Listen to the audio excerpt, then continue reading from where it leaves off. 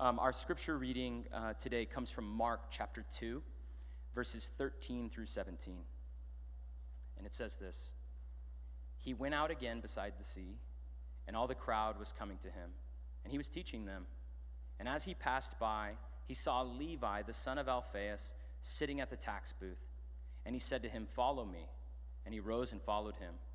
And as he reclined at the table in his house, many tax collectors and sinners were reclining with Jesus and his disciples, for there were many who followed him. And the scribes of the Pharisees, when they saw that he was eating with sinners and tax collectors, said to his disciples, "Why does he eat with tax collectors and sinners?" And when Jesus heard it, he said to them, "Those who are well have no need of a physician, but those who are sick. I came not to call the righteous, but sinners." This is the word of the Lord. Good morning. Whoa, I can hear myself. So, all right, it's a pleasure for me to be here today to be sharing the word with you all. I actually realized that as I was preparing this, that this is only the second time that I have preached in front of actual living people I think since mid-2019, sometime around there. So it's been a while. So you guys look a lot better than you do on Zoom. I want to affirm that. But with that said, I do want to also welcome the people who are joining us online. We're sad that you're not here, but we understand if you can't make it. And when Russell invited me to preach this series here at Reunion, I was really excited because I really love what Reunion is doing. I love what you're doing by going through Mark very slowly, right? I think the analogy that I've heard Russell use is like sports, right? Sports are fun because they're fast, it's high pace.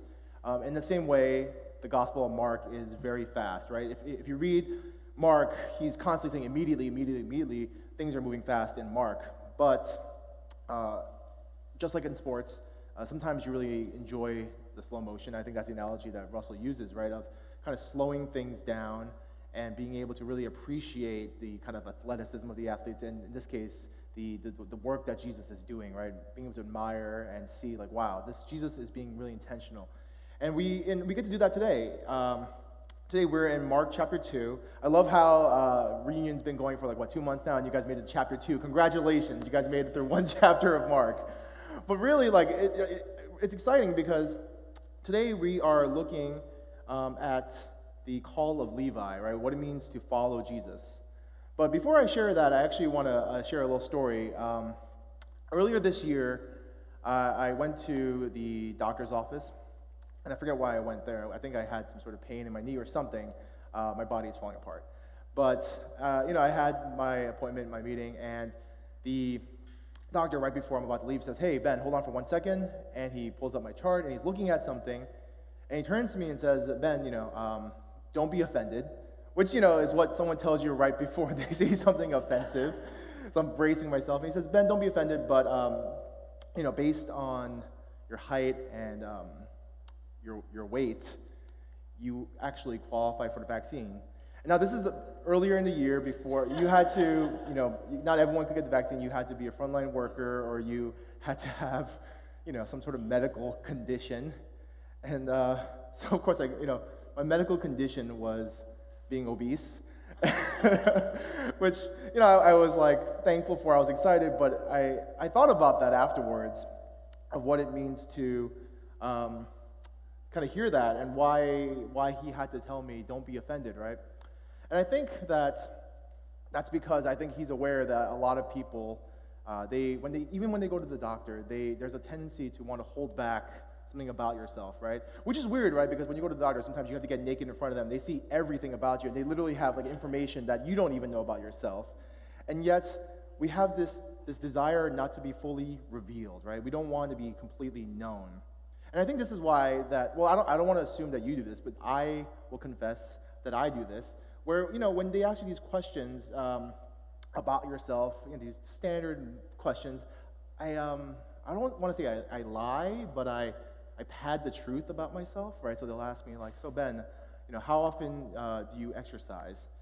And the answer is never, maybe once in a while, walking up the stairs out of breath. But of course I say, I exercise regularly, right? Never mind how often regularly is. Or they'll ask me about my diet, and they'll ask me, like, oh, so like, how's your diet? Do you feel like you're eating healthy? And the answer isn't, well, last night I had a McDonald's after I had tacos. The answer is, oh yeah, I get a mix of fruits and vegetables and meat and stuff like that. And of course, the question that we all hated answering, especially during the pandemic, which is, how many drinks do you have a week? And I would say like 1 to 2, leaving off bottles at the end. And I bring this up because I think there is something about being human that we don't like to be revealed, right? Even though this is true, even though if my doctor knew more about me, if my doctor could see more about the way I live my life, it would just benefit me because he's there to help me out. We don't want to be revealed. And I bring this up, one, to assure you that I have been vaccinated, but also more importantly to kind of set the stage in talking about what it means to look at the story, and that today we're going to be looking at a story about following Jesus and how we are revealed and then we are transformed and made whole. So let me just look at the passage again. So I'm going to read it again, Mark chapter 2, verses 13 to 17. He went out again beside the sea, and all the crowd was coming to him, and he was teaching them. And as he passed by, he saw Levi, the son of Alphaeus, sitting at the tax booth. And he said to him, "Follow me." And he rose and followed him. And as he reclined at table at his house, many tax collectors and sinners were reclining with Jesus and his disciples, for there were many who followed him. And the scribes and the Pharisees, when they saw that he was eating with sinners and tax collectors, said to his disciples, "Why does he eat with tax collectors and sinners?" And when Jesus heard it, he said to them, "Those who are well have no need of a physician, but those who are sick. I came not to call the righteous, but sinners." Let's pray.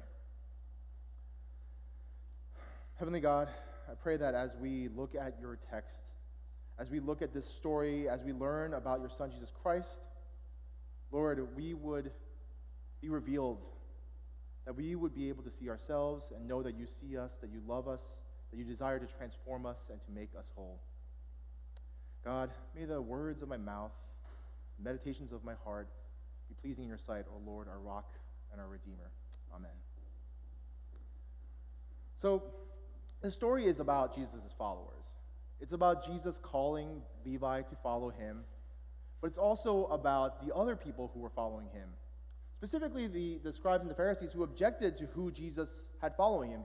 They object to the people who are following Jesus, these sinners, these tax collectors. And they ask Jesus' disciples about it, and Jesus answers, "Those who are well have no need of a physician, but those who are sick. I came not to call the righteous, but sinners." Now, when we hear that, we think that the divide that Jesus is laying down, the divide that is being presented to us, is about those who are well and sick, right? You would think at first hearing that, you know what, there are two groups of people. There are those who are well and those who are sick. But in fact, the divide is actually between all people are sick, right? Everyone needs a doctor. There's no one who says is always healthy.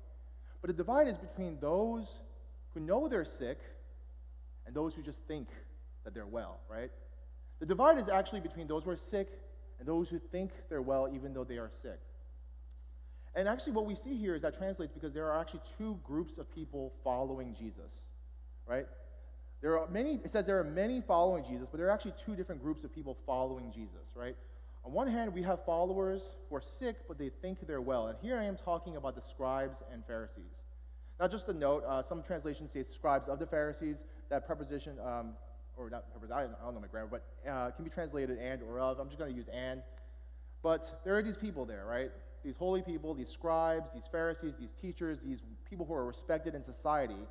And what's important to understand is that they, too, were following Jesus, right? They weren't following, when I say follow, I mean literally, they were following Jesus where he went. The reason why these scribes and Pharisees are in the room, present, and asking the disciples why Jesus hangs out with the tax collectors and sinners is because they were also following Jesus where he went, because they were curious about him. They wanted to know, what is this new rabbi on the scene teaching? They were curious about these crowds that were following. So they were literally following Jesus as well. It's not like they were walking by Levi's house. They looked through the window and they're like, oh, there's Jesus hanging out with tax collectors and sinners. They were in the room as well. They were following Jesus as well. But their question not only reveals the fact that they were in the room, not only reveals that they were present and following Jesus, but it actually presents it shows us what they thought of themselves in relation to Jesus. When they asked the question, they asked Jesus why he was eating with tax collectors and sinners. The reason why they asked this question is because they themselves would never eat with tax collectors and sinners. The scribes, the Pharisees, they thought of themselves as holy people. They thought of themselves as better than these sinners, these tax collectors, these betrayers of our people. And so because they were better, they kept themselves separate, right? They said, these people are dirty, these people are unholy, unclean. I'm going to keep myself separate. And when you look at Jesus, they see a fellow rabbi, right? This is early on in Jesus' ministry. They're still trying to learn about him, but they know he's an up-and-coming rabbi. He's new on the scene, but he's still one of us, right? He's a rabbi. So why, if all of us are acting one way, why is Jesus acting a different way? It's not that they looked at Jesus, because if they thought of Jesus as just a regular Joe Schmo off the road, off the street, they wouldn't care what Jesus did, because many people would congregate and associate with sinners and tax collectors, right? That was their bread and butter. If they didn't have that, they didn't have anyone to yell at and be holier than. But because they looked at Jesus and because they thought of Jesus as one of their own, they thought of themselves as equal to Jesus, they said, why are you acting differently? They are like people who think that they're well. It's like someone going to a doctor and thinking, you know what, I'm not here to see you. I'm actually just, stopping by. I'm not sick. I don't need any treatment. That's what the Pharisees and the scribes thought themselves. They're following Jesus, but they think they're well. And then we have Levi. And Levi is someone who knows he is sick. Levi knows that he needs healing. He needs help. And we know this, one, because of Levi's response, right? It says that Jesus comes to Levi, son of Alphaeus. He's sitting at the tax booth by the sea. Jesus says, follow me. And what does Levi do? He gets up and he immediately follows Jesus. Now, we can look at this and we can make it really holy and be like, wow, that's what people did when they responded to Jesus. But I think, and that's definitely true, right? If Jesus came up to us and he called us, I would like to think that I would get up and follow. But we also can look at Levi and look at his life and, learn something about it. Because one thing we know is that he was at work, right? It says he was sitting at the tax booth, which means he was a tax collector and he was sitting at the tax booth. Now, today's Sunday, and that means tomorrow is Monday, right? I'm sorry to have to break the news to you. I know that a lot of us, we like to hold on to that illusion of the weekend for as long as possible. And we have work tomorrow, right? Many of us work, and on Monday we have to get up and go to the office, go to our place of work. And some of us probably hate our jobs, right? I know I work from Monday to Friday, and I'm not crazy about my job. I don't like it sometimes. I know my wife, I hear her complain about it, and she hates her job. Many of us hate our jobs. But I think it's safe to say Levi probably hated his job more. Because Levi was a tax collector. Now, if you have spent some time in church, you know that we don't like tax collectors in the Bible for some reason, right? But just in case it's never been explained, the reason why tax collectors were so despised in this culture, in the culture that we see here in the Bible, is because of how the system of taxation worked in the Roman Empire, right? I'm guessing not many of us like taxes, right? None of us are thrilled to have to pay taxes, but I think I can assume that most of us, we understand that we have to pay taxes. And I think more importantly, if we met someone who worked at the IRS, I don't think any of us would disdain that person, right? We would just, we would probably be I would be really interested in learning what that's like. But I don't think any of us hold the guy at the IRS personally responsible for our taxes. But that's because we have a very different system of taxation. In the Roman Empire, the way it worked, and it's important to note that this was the Roman Empire because Israel, in this region, was actually governed by the Roman Empire. They were an occupied people. The Roman Empire came over, took over, and when they take over, what they want is money, right? They want to collect taxes from these people. But instead of taxing, the sale on goods and things like that, what they would do is they would hold an auction, and locals from that region would bid to have the right to tax the people. And they would bid, and whoever bids the highest would win that right. And then Rome would get its lump sum of tax revenue, and now it was on these local people, these tax collectors, to do whatever it took, and they did whatever it took to get that money back from the people. And they had the legitimacy, the authority of the Roman Empire, including all the Roman centurions and legions, to say, you know what, I am going to do whatever it takes to get my money back, and then some. It's not hard to imagine that tax collectors were disdained by their own people, right? They were seen as people who were exploiting their own, right? They had betrayed their people to the Roman Empire, and not only that, but now they were going in there and they were taking their money. But on top of that, if being a tax collector was unloved enough, it says that Levi was sitting down by the water, right? This is all taking place in Capernaum, which is a city, it's a small city by the water, and when it says that Jesus went down, what does it say? I should know this. He went out again beside the sea. When it says he went down beside the sea, it doesn't mean that Jesus went down to the beach for like a beach day. He went down to the sea where people were working, right? This would have been a fishing town, a fishing city, and their primary income in Capernaum would have been from fishing. And it says that's where he encounters Levi, which means Levi is at the tax booth at the docks. So not only is he a tax collector, he's the tax collector that is responsible for taxing the fishermen, right? Fishermen in any society were never rich, right? Especially in this case. And so he's there, he's the face of the tax collectors, right? There were many tax collectors, but Levi is the face. He's the one that they see every day as they come in from a long night of fishing, right? A long night of trying to put bread on the table for their families. And who do they see? They see Levi. Something tells me they weren't cordial, they weren't professional with Levi. It wasn't professional courtesy between the fishermen and the tax collectors, right? Levi was disdained, he was hated, he was excluded. Tax collectors were excluded from society. They, and not just themselves, but their family would have been excluded from the synagogue. All of society is saying, you know what, we don't like you, we don't want you, we hate you. He experienced this every day. He experienced this hatred and this disdain. And you know what? In my theological imagination, I imagine, I don't know this, it's not in text, but I imagine that, you know what? Maybe he took on some of that, right? Taking on that hatred every day. And so he might have, we can safely say, Levi would have hated his job. And so when Jesus comes along and says, hey, follow me, what Levi is hearing is, there is this rabbi, adored. He's being followed by crowds of people. Normally, these scribes, these Pharisees, these rabbis, they don't want me. And yet he comes to me and he says, follow me. Is it any surprise that Levi immediately got up, quit his job on the spot, and followed Jesus? Because there are two types of followers, right? There are those who are following Jesus, but they don't think they need Jesus. They think they're well. And then there's guys like Levi who know that they need help. They know that they don't have their life together. They know things are a mess. They look at their life and they're like, I don't know how I got to this place. And then Jesus comes along and says, you know what? Follow me. So it's no surprise that Levi gets up and follows him. And what happens when Levi follows Jesus? Verse 15. And he reclined at table in his house. Many tax collectors and sinners were reclining with Jesus and his disciples, for there were many who followed him. The story goes to Levi's house where Jesus is reclining at table.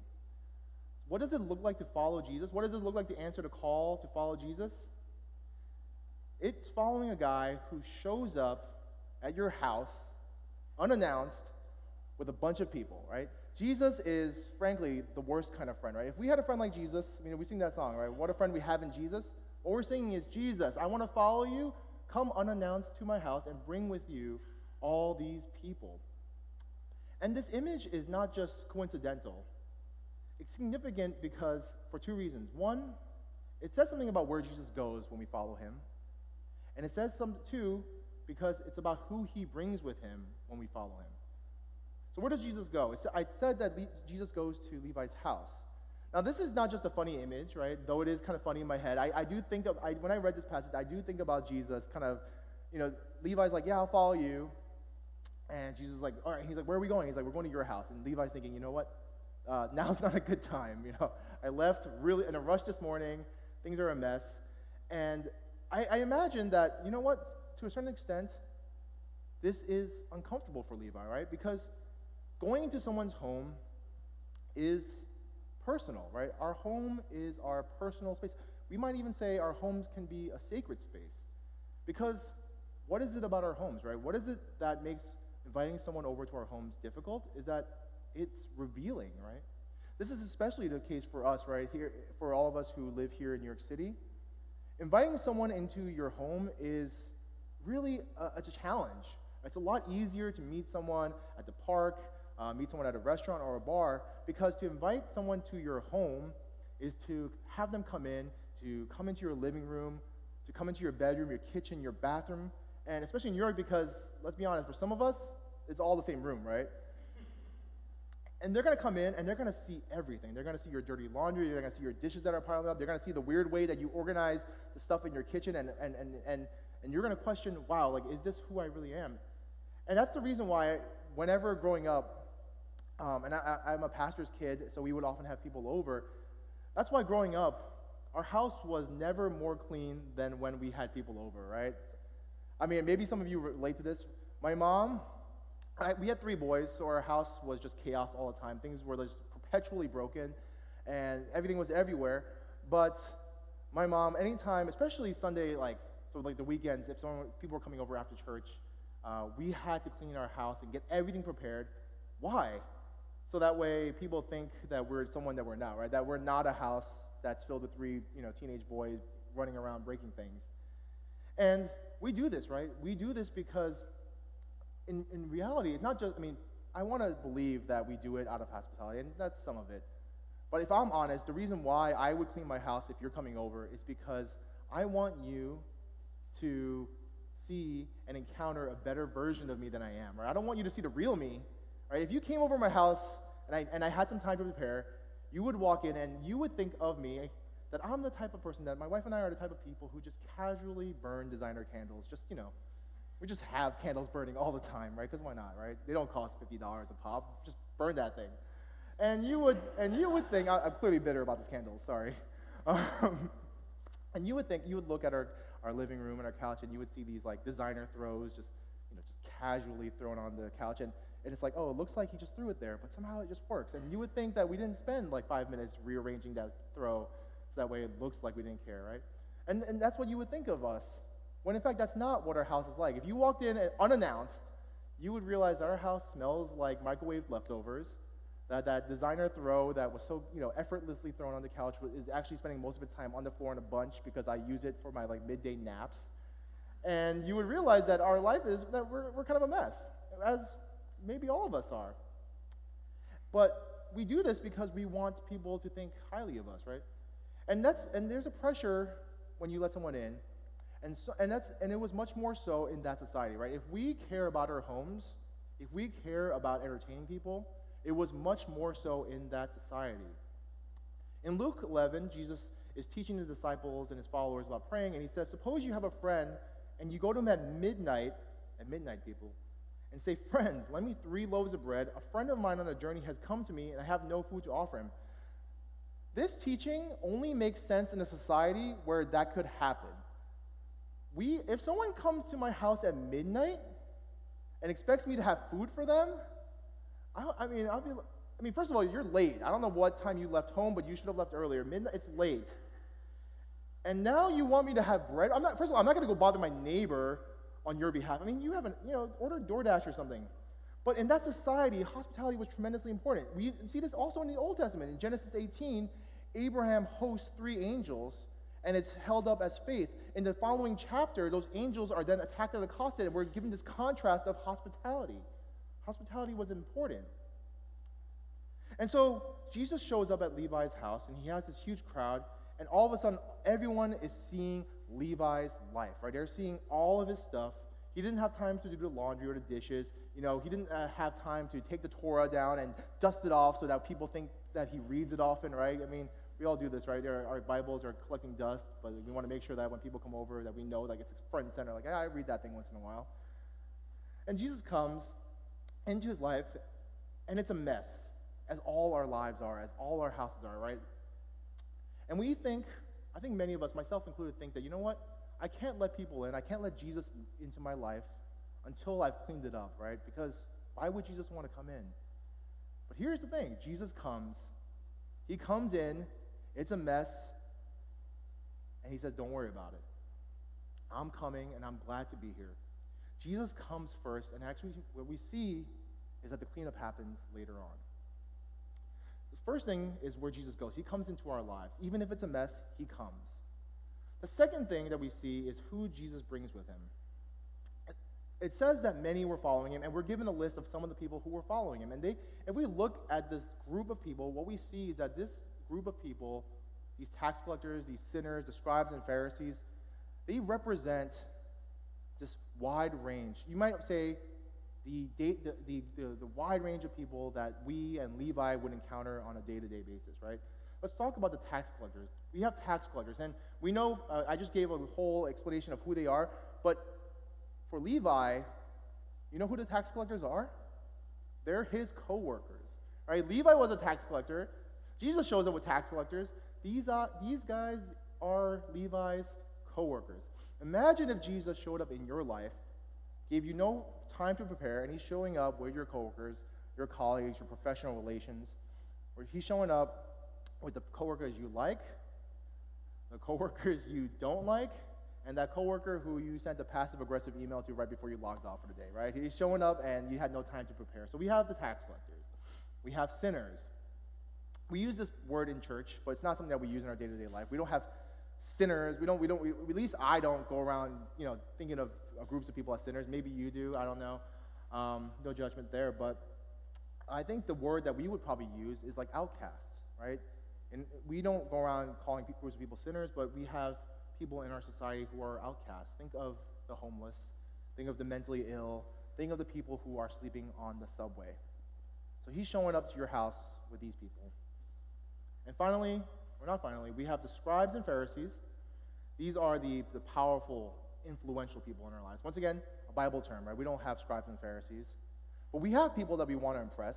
We have people in society that when they show up, we're just, we do a double take of ourselves, make sure everything's fine, right? We want to make sure that we're presenting the best versions of ourselves. Maybe this is not your coworkers, he's not even your boss. Maybe this is the CEO of your company. Or maybe it's celebrities, right? Or that influencer you follow on Instagram who you secretly wish you could run into in real life. Or maybe it's that person that you connected with on Hinge and you're hoping to impress, give the best version of yourself.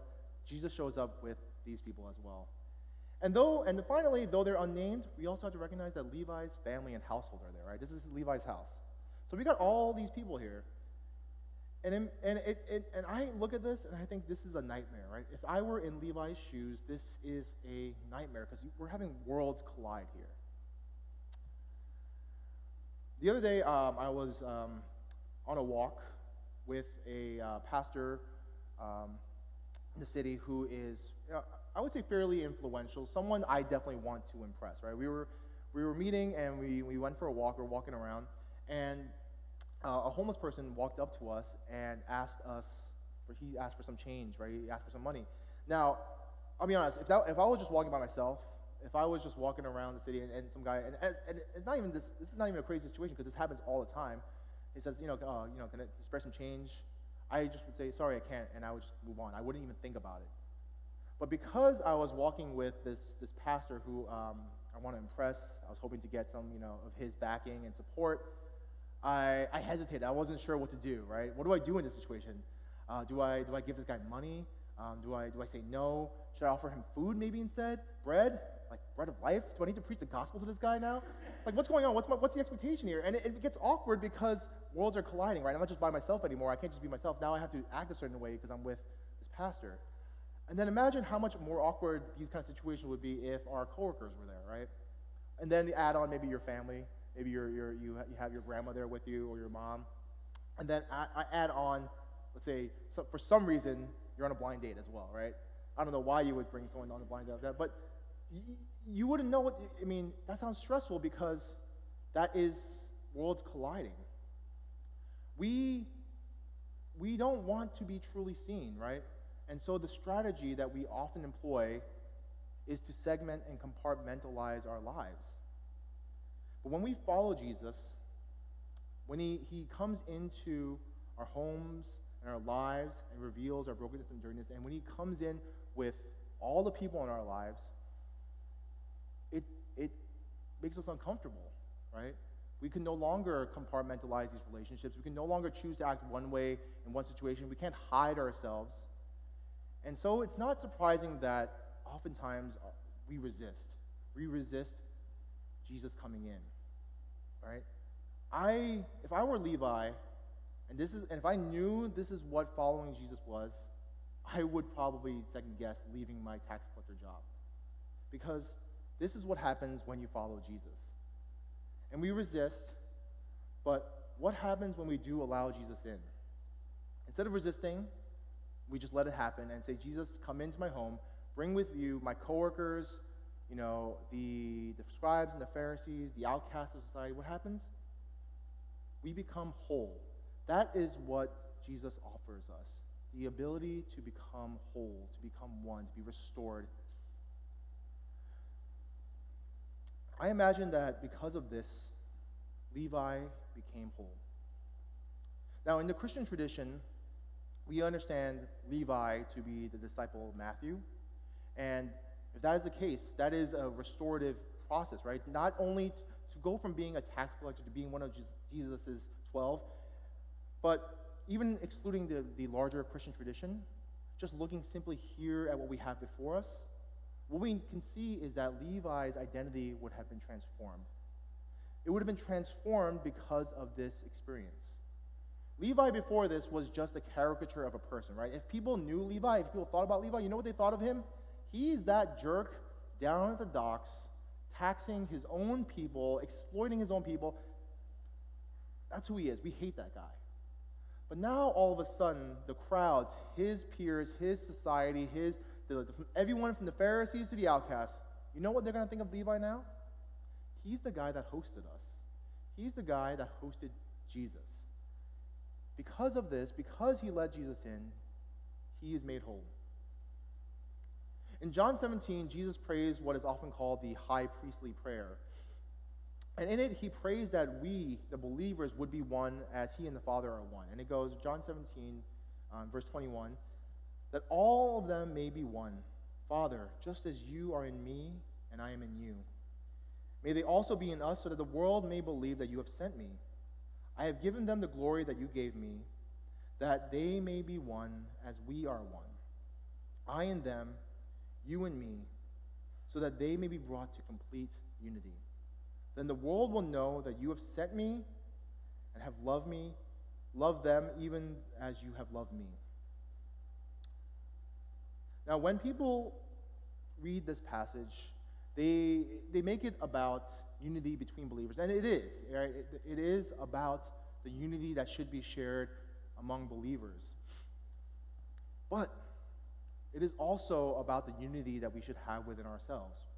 For how can we, as believers or as people, be united to another person if we ourselves are divided? In the next chapter in Mark, Jesus teaches a house divided against itself cannot stand. Simply put, how can we begin the process of truly being united in Christ with others when we ourselves are not whole people? Whenever I'm out and about and people learn that I'm a pastor, there are some people who like to just for some reason, they're like, oh great, this is my opportunity to ask all the big questions and make it really hard for Ben, right? And without fail, pretty much after the hot social topics, the question that comes up the most, especially with Christians, Christians are obsessed with trying to understand the Trinity, right? Everybody wants to know, well, can you explain the Trinity to me? And I'm thinking, first of all, I don't even know if I got that down. But if I could be honest, sometimes I wish sometimes I could say, you're busy trying to understand how God is three persons in one being, and here you are and I am struggling just to be one person in one being, right? We cannot begin to understand how God is three in one, how God can be three persons who are so in love, so united, so whole that they become one, when we ourselves are not even the same one person that we are today as we will be tomorrow at work, that we will be tomorrow later on in the subway, that we will be later on with our parents, with our loved ones, right? Sin is not just brokenness with others, right? Sin is not just me being mean to you. me sinning against the other person, but actually sin manifests as brokenness within ourselves. When we say we are broken, I mean that literally. We are people who are broken apart. We cannot even be one. Paul talks about this in Romans 7 when he's talking about sin, and he's saying, I don't even understand myself. He says, and this is the New Living Translation, the trouble is with me, for I am all too human, a slave to sin. I don't really understand myself, for I want to do what is right, but I don't do it. Instead, I do what I hate. How many of us relate to this, right? We want to be one way. We have ideas of what we should do. We have ideas of how we should be, and yet we don't do that. If we're honest and we're looking at ourselves and looking at our lives, we wonder, why do we do this way? If I'm looking at that interaction with that pastor and that homeless person, I know what I should be doing, right? And I wish I could just simply express that, you know what, I don't do what I want to. I wish I could say, hey, man, like, I actually don't know how to respond to you. I want to help you, but I'm like too tied in with my money, right? And I wish I could explain this to my friend and be, you know, like, I really struggle with giving up control, right? Money is not just a greed for me thing, it's a control thing. And I wish I could just let go of control and really live up to what I say. I say I believe in Christ. I say I believe that God is in control, but turns out I really believe in money. But none of us talk that way. None of us are that honest all the time, right? But when we follow Jesus, the healing that we receive through his death and resurrection is not just that we get a ticket to heaven, though we do, that's nice, but that we get to be transformed people who become whole. We get to be the kind of people who, when we go out into this life, we get to be one whole person. We get to be the same person that we were at work, to the same person we are at church, and the same person at family. We get to say, come in, look at me. It's broken and messed up, but you know what? Jesus came in and he's okay with it, so you can come in and see it. We begin this process of becoming whole. Instead of being these split personalities, we become whole. I want to return a second to my doctor and his office. After he gave me, he sent me to get my vaccine. Before I'm leaving, he said he's very nice and he was trying to be very nice about this. And he said, Ben, but like in all seriousness, you could benefit from some like diet and exercise, right? And of course I said, yeah, I do. Don't worry, it's good. Never mind that my weight hasn't changed since high school. Actually, it's just gone up. And he's like, well, the important thing is really consistency. Like, it's really just about being consistent. And of course this makes sense, right? I exercise, and every once in a while I'll get really into it and I'll sweat and, have a good workout. But you can't lose weight just by exercising once in a while really hard, right? Because that's just a small fraction of our days. None of us are professional athletes who are working nonstop. At best, if you have a really great habit, you might have one hard workout a day during the week, 5 days a week, right? That's really impressive. If you do that, good for you. But that alone won't make you lose weight. You need to also diet, right? Because what do we do all day? We spend most of our days thinking about food and then eating it, right? At least that's me. Maybe that's just me. Maybe I revealed too much of myself there. Take that back. But the thing is, diet is more important than exercise, and we know this. And you have to be consistent, right? It would be a fool that says, you know what? I'm going to just diet when I see my doctor, right? Right before I go to my doctor's appointment, the meal right before that, I'm going to have a salad. But the rest of the time, I'll eat McDonald's and Taco Bell and whatever. And I'm going to go to my doctor and say, you know what, I've been dieting, right? Only a fool would think to do that thing and think, you know what, that's how you lose weight. Or only a fool would think, you know what, if I work out once a week, I'll get in shape, right? No, you're not. Or to replace one Coke with a Diet Coke, that's not going to do it. If you want total transformation, if I want God to transform this soft, plump body into his image of what I was supposed to be, it's going to take consistent, constant transformation, right? I'm going to have to let what my doctor said actually get into all of my life. I will actually have to listen and say, you know what, every meal has to be healthy. I actually have to be consistent with my exercise. I actually have to make healthy choices all the time. But the thing is, if we look at our plan for spiritual transformation, if we ask ourselves, how do we actually expect to be spiritually transformed? I think if I look at my life, my plan for spiritual transformation, it's worse than my plan for my diet. We exercise only once a week. We eat junk food all week. We hide our unhealthy habits. We don't wish to acknowledge our chronic pain, our brokenness, and say, you know what, Jesus, I'm fine. I'm not that sick. I don't need that much healing. If you want to be transformed, we need to be a little bit more like Levi. We need to recognize that we are broken. We need to recognize that, man, our life, we don't have it together. And say, Jesus, I'm going to follow you. If that means you're coming into my house unprepared and seeing all the mess, seeing all the brokenness in my life, all right, come on in. If that means, Jesus says, I'm going to make it hard for you. I'm going to bring in and ask you to follow me with your coworkers. Be with me and your family. Be with me and all the broken people in this world. We have to say, you know what? Let's do it.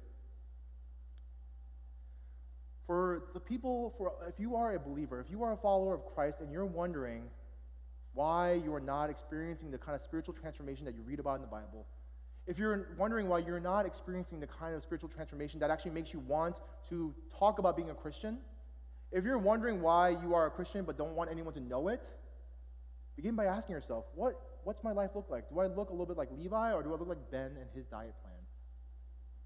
And for some of you, if you are new to this, right, if this is the first time you're hearing about Jesus and what this life is, I want you to ask, do I want transformation? The question that you need to ask is, do I need a change in my life? Do you have a desire to be healed, to be made whole? Because if you do, the one who can heal, the one who can transform, the one who can make you whole is calling. And like Levi, what we all need to do is to recognize that we are broken people in need of healing, in need of transformation. Following Christ, answering that call, is what will lead to transformation. Now, let me be clear here, right? This is not an easy thing I am prescribing. This is not an easy thing that I am offering. Following Christ is hard. The Christian life is hard. But not because of the things we have to do, right? And the things we have to do, if you are a believer, the things that we are called and told to do are hard. We are called to literally give the shirts off our back. We are told to turn the other cheek. We are told to show mercy, to love justice, and to walk humbly. Those are not easy things.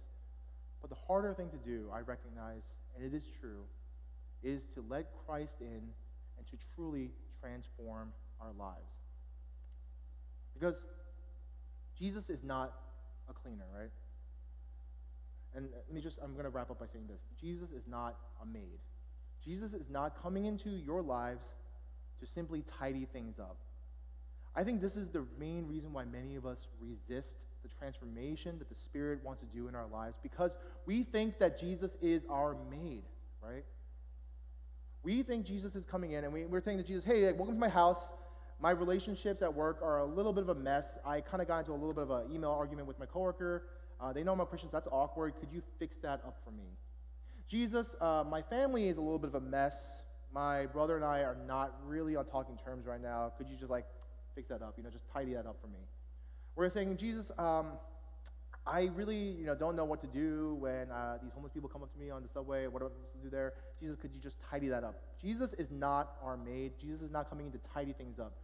Jesus is coming into our lives, into our homes, and he's bringing a sledgehammer because he's there to renovate. He's there to do, as we would say, if you've ever spent any wonderful time on the New York City real estate market, he's there for a gut renovation, right? He's going to take this thing down to the foundation. He's going to knock down the walls. He's going to take the pipes out. And you know what? What happens when you're renovating? It's going to be messy. It's hard. It's not easy. But who among us would rather have Jesus come in and simply clean our apartments rather than completely renovate it and install all new pipes, fittings, fixtures, all new floor? When we're coming to choose our home, we want that. How much more for our lives, right? Jesus is coming in, things are broken, and some of us are just asking for ibuprofen, right? Some of us are just asking for painkillers and saying, you know what, Jesus, I know my arm is broken, it's hanging off the side, but some painkiller would be good, right? You would be an idiot, right? I don't even think that's allowed, right? I don't think doctors can do that, right? You need healing. Jesus is coming in, he's going to renovate, he's coming to fix things, and it is going to be hard. But when we answer that call, and we recognize that Jesus is here for those, he's not here for those who are well, but those who are sick. And Jesus says, I came not to call the righteous, but sinners. Fellow sinners, fellow broken people with broken homes, with broken problems, with all sorts of issues, sitting at our tax collectors' booths, Jesus is calling. Brothers and sisters, I hope that we will all respond. Let's pray. Heavenly Father, I just thank you so much for you coming into our lives, Lord. I know that you are here, and in the preaching of the word, in the hearing of the gospel message, you are knocking at our doors. Lord, my prayer for myself, my brothers and sisters, is that we would hear the call and we would respond and we would follow, that we would leave behind our lives of brokenness, that we would leave behind our lives of our multiple fake selves, and we would leave behind all the things that we're holding on to and be willing to let you in. Lord, I pray for boldness. I pray for strength. Lord, we cannot do this on our own. Spirit, empower us to take this message, and whatever is from you, Lord, I pray that we would take it to heart and that we would take it not just here, but we would take it into our everyday lives, Lord. That this transformation would not just be at church, but that we would be transformed in all the places in our lives. Lord, give us that strength through your Holy Spirit. We thank you and pray all these things in Jesus' name. Amen.